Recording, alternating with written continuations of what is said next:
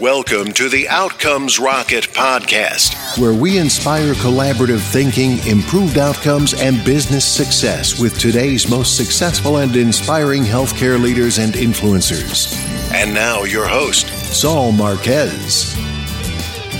Outcomes Rocket listeners, welcome back once again to the Outcomes Rocket, the hub for medical leaders and influencers that gather for one purpose, which is defeat the common enemy, bad outcomes and inefficiency. Every single day that we wake up to make it into this healthcare environment, we always have to ask ourselves what we're doing to make it better.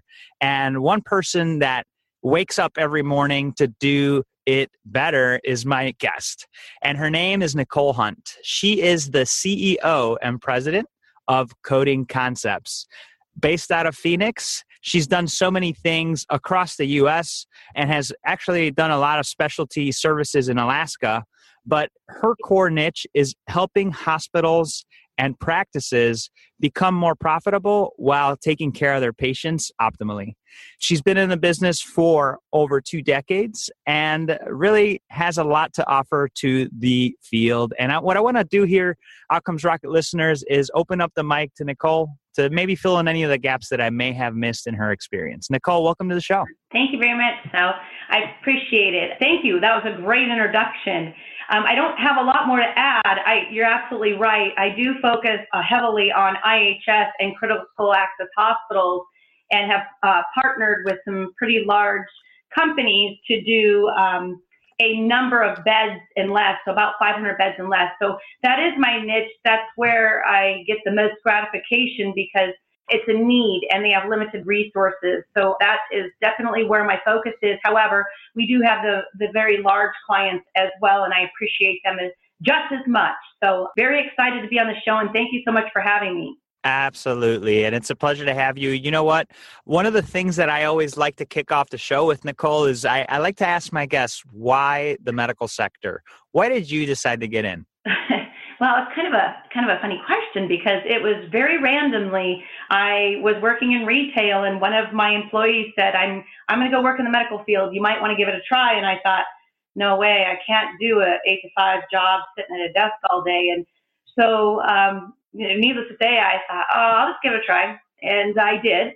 And it was so intriguing, so challenging, and it changes so frequently that it was something that piqued my interest. And the more I learned, the more my interest was piqued. And I wanted to explore. I wanted to know more. I wanted to get reimbursement quicker for my clients and my employers and learn why things take so long, get processed, and why is the documentation not sufficient. And so the more that I learned and the more that I was in the medical field, the more that I found that it was my niche.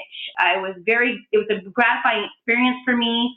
I love to solve problems, and when I would solve one issue, there would be another. There's an abundant amount of issues that need to be resolved in the medical field as far as coding and documentation and reimbursement to meet all these regulatory requirements. And I swear there's probably more than there is words in the dictionary, and to comply with them. And I saw the physicians trying to do the best that they could, but it's so frustrating because their focus is patient care.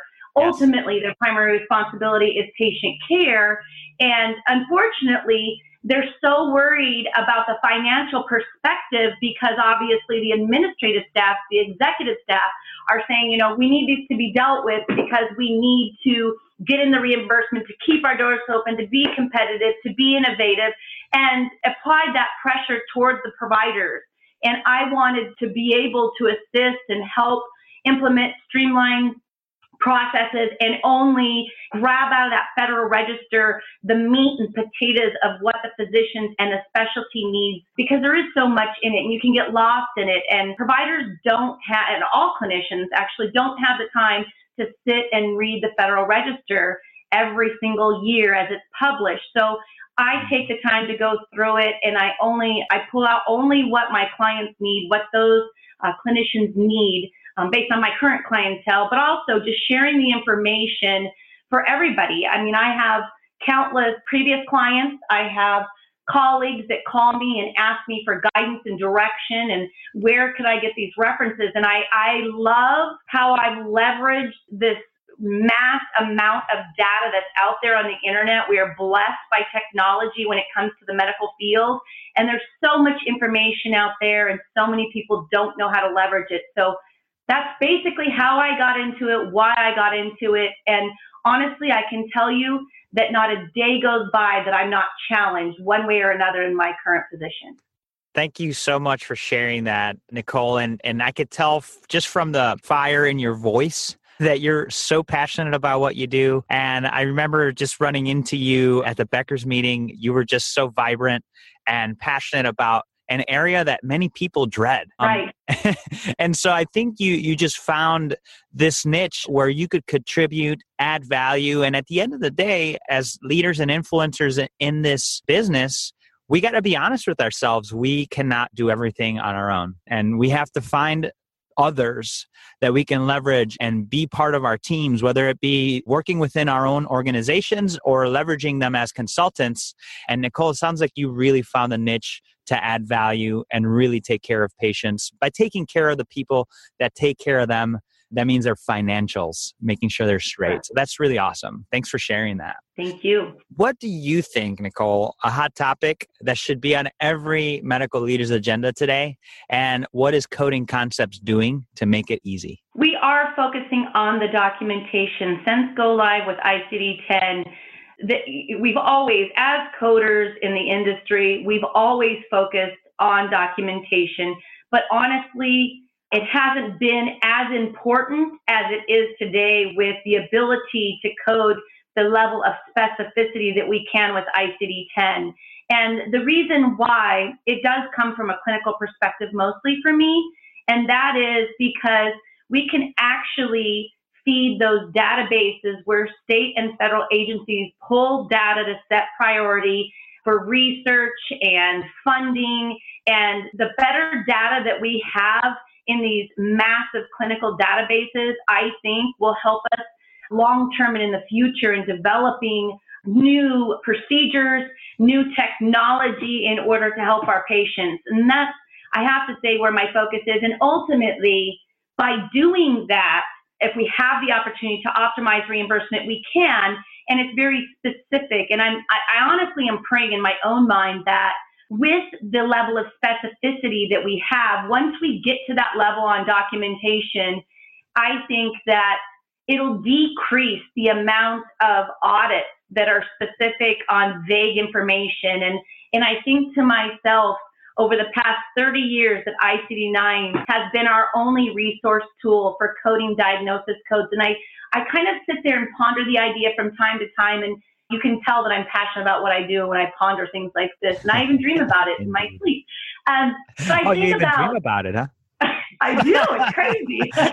This is how passionate I am about this. I want you to do my coding. Right. But I think about it. I think 30 years we've had ICD-9, and it took how many years to develop all those codes and identify those diseases and trending and tracking all that clinical information to get it into the ICD-9. I think, so really that book was like 60 years old. And I'm hoping that in 60 years that we have learned a lot about the disease processes and then those subclassifications of those primary illnesses and diseases and how it can affect the other systems. So I think to myself, we have been, and I know lots of people will say, and they'll probably just look at me and go, you're absolutely nuts. But ICD-10 makes me feel like we are actually coding for the level of clinical care that we're providing to our patients in today's time. Very interesting. And so what would you say one thing that you guys do or know that maybe most of the folks don't do or know, and they could benefit from doing it? I have to say this is more from just the type of business that we are, because we are a remote medical coding company. And so it's not the standard, everybody's working in their cubicles, very narrowly focused. You're at a facility, you have limited access to the internet and those types of things. The internet is our greatest resource, and the data and our ability to research data the way that we can we can obtain almost any piece of information that anybody's looking for when it comes to reimbursement requirements, state, federal regulations that pertain to geographical locations, FI information. Even though that we are not, coders have never really wanted to be part of the financial perspective, but we are. We're impacted by the financial end of things. And so therefore, we work very closely with the finance department, billing department, whatever you call it in your facility, but we work very closely with them. We help them work denials. And when they get denials, we don't take it at face value, because there's often times where we go back and we can provide resources that say this is completely appropriate the way it was submitted, and that we can usually get reimbursement. We also have the ability, because this is what we do every day, we could ask for second level appeal, third level appeal, physician appeal.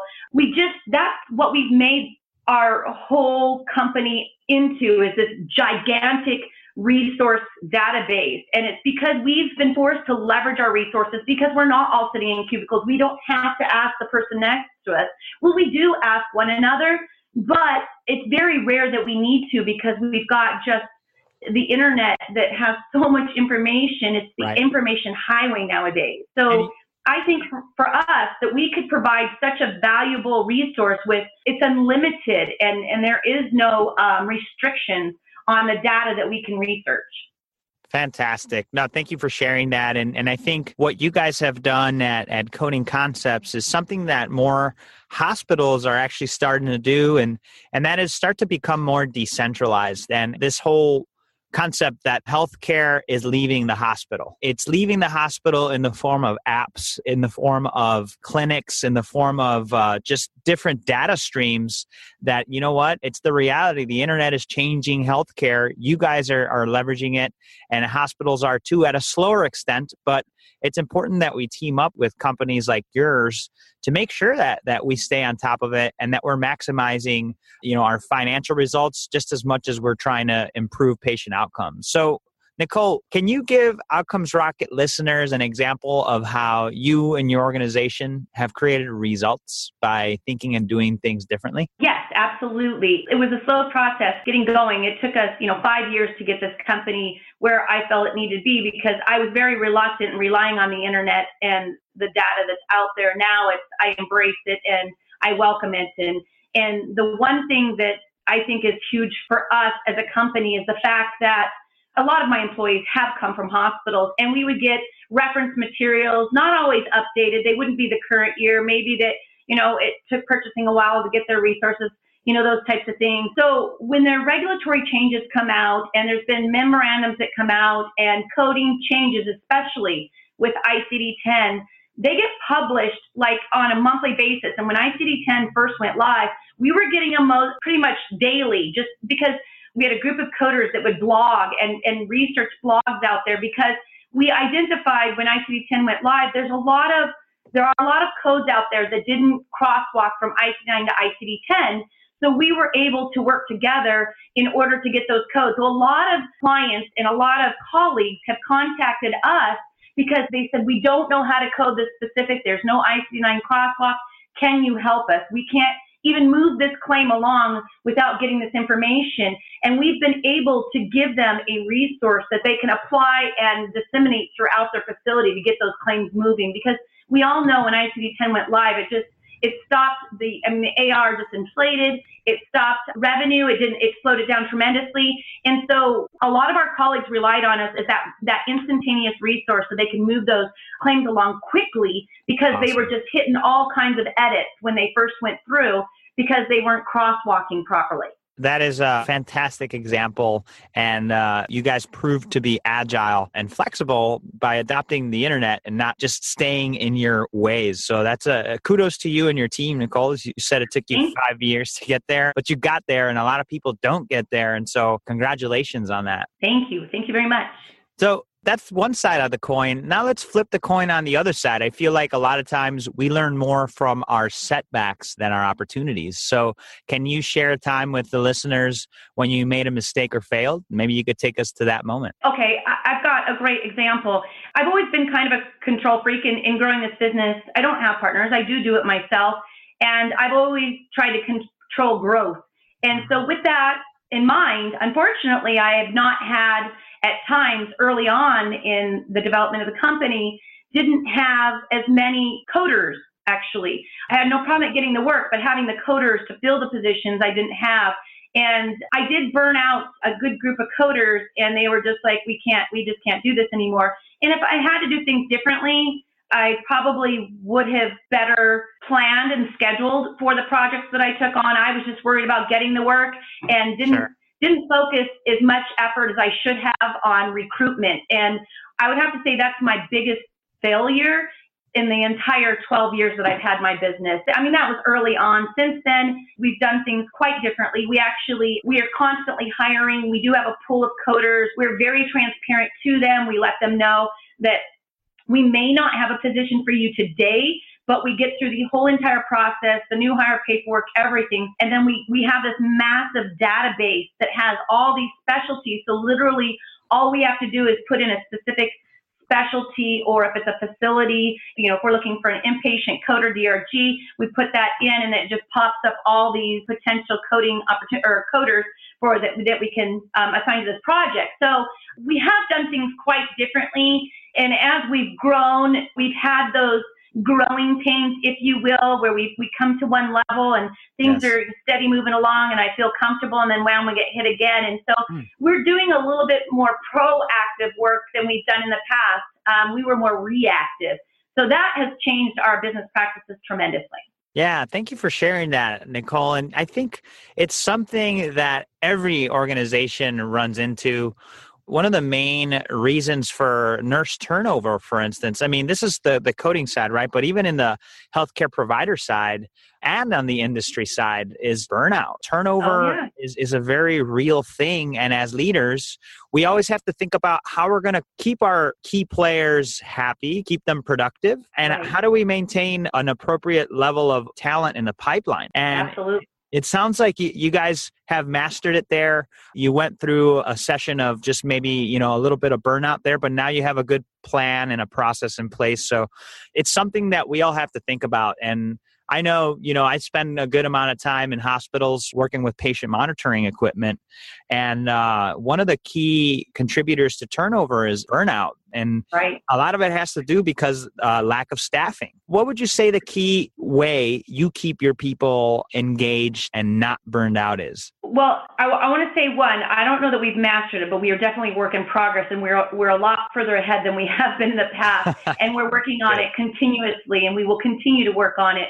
But I truly believe that, especially in my world right here, and as these facilities are moving towards, out or, moving their coders home and those types of things, I find that their detachment from that feeling like they're part of a team, and we work extremely hard to make them feel like assimilate kind of that environment of like we are all working together. So I do video meetings, we have staff meetings, we have individual project meetings, just so that they're always touching base. And then my managers reach out and talk to them and say, hey, how's everything going? And we really try to make that personal connection. I have great managers who get involved a little bit. And I know we've always said stay out of their personal lives. That was how it was when I worked in facilities. But getting to know their family and what they go through day to day. And, so that way you have that personal relationship with them. So you can call and it's not just, hey, how come your charts aren't done? How come you only did 2? You can actually say, hey, how's your kids doing? Or how's your son feeling? Is he better? How did they win the game? I mean, you can actually make that connection, make them feel like they're part of the team and you really care about them personally. Absolutely. I think we forget about that, Nicole. I agree. We just throw money at them.